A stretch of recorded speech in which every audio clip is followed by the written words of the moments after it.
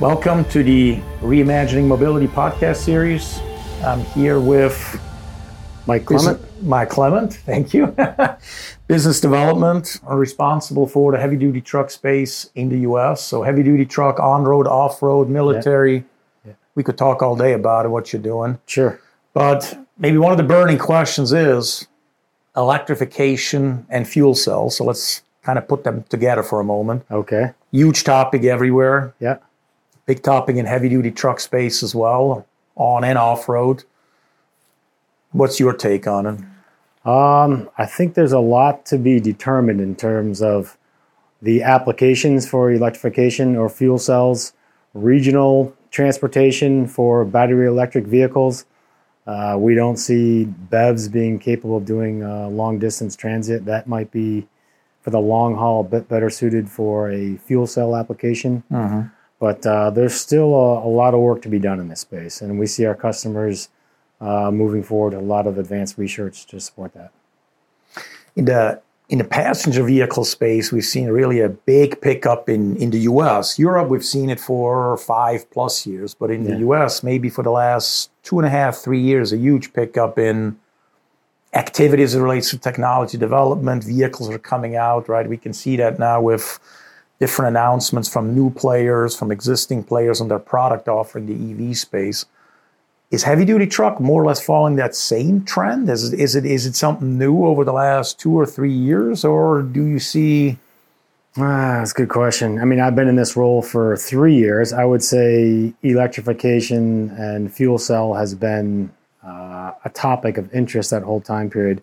Although I do see it picking up more and more. I think you'll see that the on-highway, the commercial vehicles are going to trail the passenger cars. Probably they're really going to come more into prominence, let's say 2027, as opposed to right now, which we see in the passenger car. So definitely the interest is picking up. Okay. Yeah. Do you see the announcement by California by 2035, I believe it is, no more sale of any internal combustion engine powered vehicles, period? Right. Do you see that as an additional accelerator for also the heavy-duty truck space to maybe go faster than what you just mentioned? Or do you see that, no, that's already sort of in their minds, the heavy-duty truck guys know this is going to happen? Because we see it in Europe, right?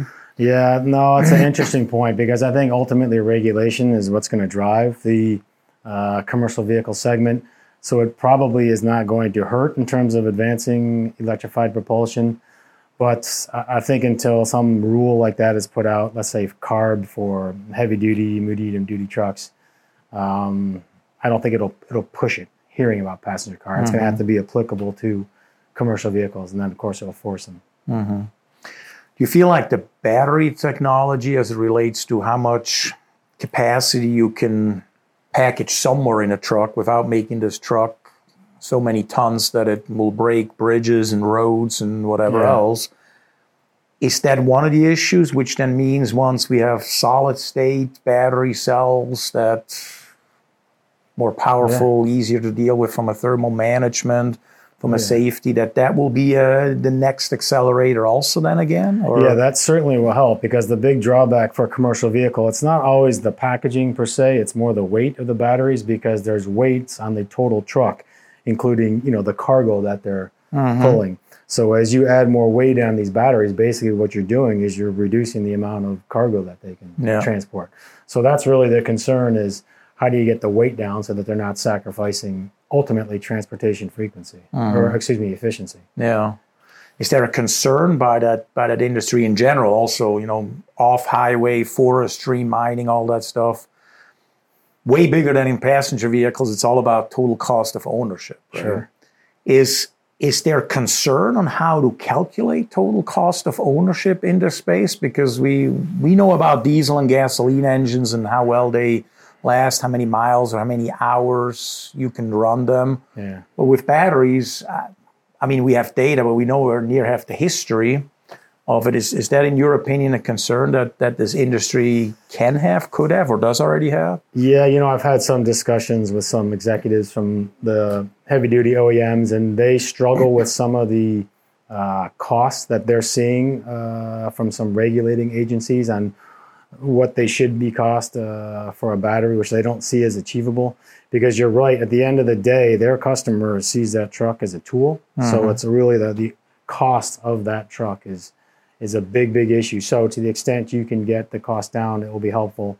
But that's a major concern, is it really financially viable at this point in time? And then when we talk about fuel cells, I mean, fuel cells, it seems like every 5 years we talk about it and then it goes away again. I feel personally it is now more here to stay than it ever has, or has more longevity now, or more traction than it ever has, certainly in my 20 plus years in the industry. What is your perspective, specifically to that industry? Again, on-road, off-road, military. Yeah, interesting. You see it in military. I'm not sure how much I see it in off-road.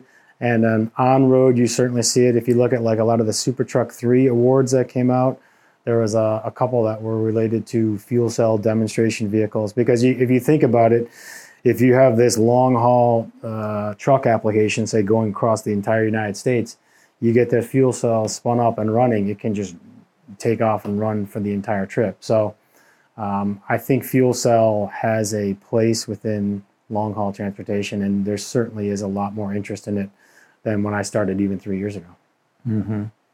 When you look at the work we do and you do and your responsibilities, you get to talk to a lot of customers. A lot of customers come to you and say, hey, we have this challenge with this technology, we have this need. Do you have a solution for this? Can you tell me what are the top 3 like common, let's just say themes, not necessarily technologies maybe, or technologies, but certainly themes? Is it, oh, we don't know how to test, or hey, we have no idea how to come up with a concept, or no, we come up with a concept, but now we need a battery or an inverter, or we need software, and we don't have enough people, or we don't have the know-how. Yeah, if we're specific towards electrification, and I would say general. I was going to say even other technologies like autonomy.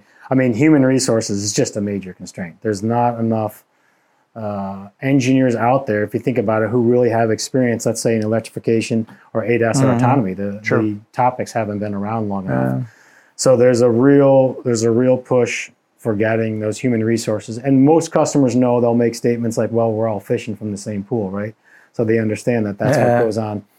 So clearly is that. I think from a testing, from an electrification perspective, I think customers are pretty good with that. Interesting, maybe not so much in autonomy. I could see there being a big need for developing testing plans for autonomy. Okay. When we're talking about hybrids, I just always remember it was big and still is big in Europe, never really, relatively speaking to Europe, caught up in the U.S. or caught on in the U.S. Right. A lot of talk when I talk to technical experts in our organization, they still strongly believe, at least for the heavy-duty truck space, hybrids make a lot of sense. Yeah. At least until we bridge that gap of lighter batteries with much higher capacity at much lighter cost, right? Sort of the holy grail that we're all waiting for, or moving towards. What is your take when you talk to customers? Is there still talk about hybrids, or is this kind of... No, I really don't see much on that. I mean, for a while there were some 48-volt mild hybrid types of projects being developed, but I really don't come across that much. I think what could be going on is the customers are saying, look, if I'm going to do an advanced R&D project, I'm going to put my money towards the long-term solution, which they see as like a BEV or a fuel cell. Yeah. So I just don't see a lot in hybrid. Okay. Yeah. Okay. How much development is there still going on in diesel engines? I mean, passenger vehicles we always talk about, and we feel sometimes when you read the news or listen to the news and the media, it's dead. Nobody's touching anything anymore. We know differently. Still lots going on in that space, because clearly not dead. There's still advancements being made, improvements being made, efficiency, lower NOx, lower emissions, greenhouse gas, all the environmental and sustainability related topics. How is that with heavy duty trucks? I mean, I don't know about you, but I don't foresee heavy duty trucks being replaced as fast as passenger vehicles with, let's say, EVs, just because of the cost of the asset. It is an asset, the total cost of ownership, the sheer volumes of miles that many of them have to drive. Yeah, I don't see a whole lot in the diesel development. Now, some of that could be because you think the heavy-duty customers, a lot of their engine development is done over in Europe, right? So the Daimlers, the Volvos, and MAN and Scania and so forth. We do I think some work with the North American, let's say centric heavy-duty OEMs or tier 1 suppliers such as Cummins. What's interesting is I've seen a lot of interest in the past year in hydrogen combustion. So not diesel, but I think if you get into alternative fuels and specifically hydrogen combustion, there's a lot of interest in that. And so we're pushing on a couple of projects there. Okay. Anything in biofuels or synthetic fuels as well? Because this has always been a topic, again, kind of comes and goes and comes and goes. I see it in Europe now again. Yeah. Again, I think somewhat triggered by the Ukraine crisis and the challenge of getting oil from Russia and gas and all that. Yeah. That comes up again. But I've never really seen traction in this country here. No, and I haven't seen it either. So I don't know why that is. Maybe it will pick up, but no, I haven't seen much. And why do you believe it's hydrogen engines? Because we have an existing engine base, and instead of coming up with a brand new fuel cell system that's costlier, all that stuff, let's find an intermediate step, sort of like hybrids at the beginning? Yeah, I think it's a great bridge technology, personally, right? Okay. If you're going to have to move towards ultimately long-term fuel cell, well, you need to have infrastructure set up in place. So maybe you can sort of cut that investment in half by saying, okay, you got to put the infrastructure in the field, but at the same time, we can leverage the existing, let's say, in-vehicle technology, those engines. I think it's relatively simple to transfer from a diesel to hydrogen, as opposed to going from a diesel to an electrified propulsion. Okay. So I think it could be a great bridge technology. There's also some ways that Europe looks at it from a regulatory perspective versus North America that may make it a bit more attuned towards European applications at first, at least. Okay. When you look at tools, talking mainly simulation tools, virtual design, virtual calibration, virtual validation, all of those things that we are quite heavily involved with too. What do you see in the heavy-duty truck space? They certainly have a need for it. We know that. Yeah. But what do you see in the new frontier as it relates to virtual tools in the heavy-duty truck space? Well, what do you see that they're going to need in, let's say, 3 to 5 years in the midterm?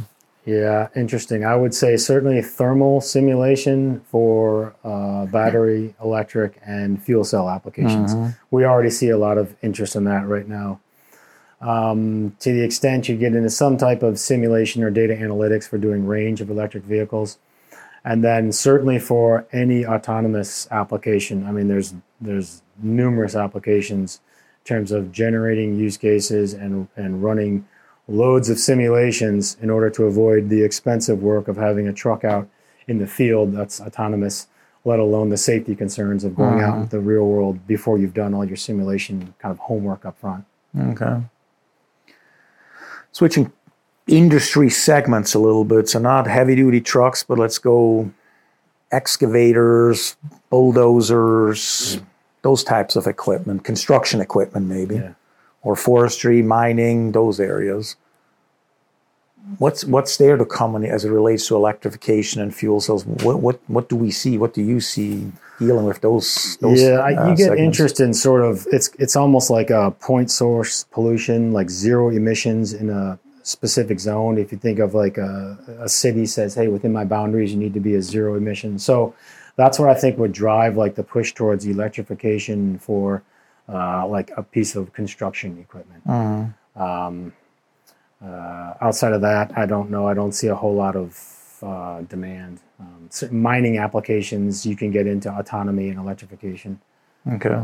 That's what I see now. But you see, again, it's more or less driven by regulation. That probably regulation, but I could actually see that being driven to the extent it's a pseudo regulation where cities say, I want my construction equipment to be zero emission. So I guess that would be regulation, but I think of it a little bit different. It's a little bit of a market demand also. Okay. Yeah. What do you see the roles, in your opinion, the roles and future outlook of the startups in this space? I mean, we see startups like The ones that came out 4 or 5 years ago, now we see new ones again on the horizon. Then we see startups in the autonomous space, right? That essentially sell technology that theoretically you plug into an existing truck and should do its thing. A whole lot more complicated. We both know that. But what do you see the startup scene in the heavy duty truck space? What's going on there? Yeah, I could see like a Tesla, if you'd still consider them to be a startup, if they were to come out with a heavy duty truck, or Nikola come out with their trucks. They're doing the full vehicle, including the propulsion system from an electric vehicle standpoint. Maybe to a lesser extent, some other startups doing that with fuel cell. I'm not sure if they'll ultimately get to the point where they're doing a full vehicle or just focusing on the fuel cell system. And then from an autonomy standpoint, that seems to be more where you get the startups that have the compute platform, or they have a certain specialty in perception or something along those lines, that then they're going to become a supplier or a partner to a traditional heavy-duty OEM. So I think a little bit of a difference there. I'm not sure how many autonomous startups are going to be also developing trucks, possibly. I think they'll probably more partner, though. Okay. And if you had to give an idea of when do we truly see level 5, not level 4, but level 5, autonomous heavy-duty truck, long haul, not last mile delivery, so not, Amazon delivering my package from a 5 miles away distribution center. I'm not saying that's easy, but it's still, I consider that a level 4 geo-fenced area. But truly level 5, heavy-duty truck, transportation. When do you see it? I don't really have a guess on that, but I would sort of caveat that by saying, I would say you would think of like a hub-to-hub on a highway. I would consider that like a level 4. So the operational, the ODD would be the highway. So it's not quite a level 5 per se. I'm sure there'll be constraints on the design domain. So when do you see that then, in your opinion? I mean, we see some already announcing it, that they're doing it, but it's always the fine print or the it's one of my questions so I'm on the autonomous and platooning panel, or I'm the moderator, and that's one of my questions of the panel at Convec.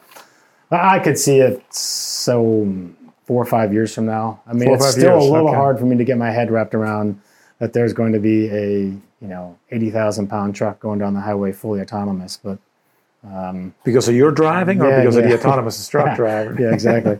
No, I think I would say probably, I find it hard to believe in less than 4 years. Yeah. And if you had to do a guess for a level 5?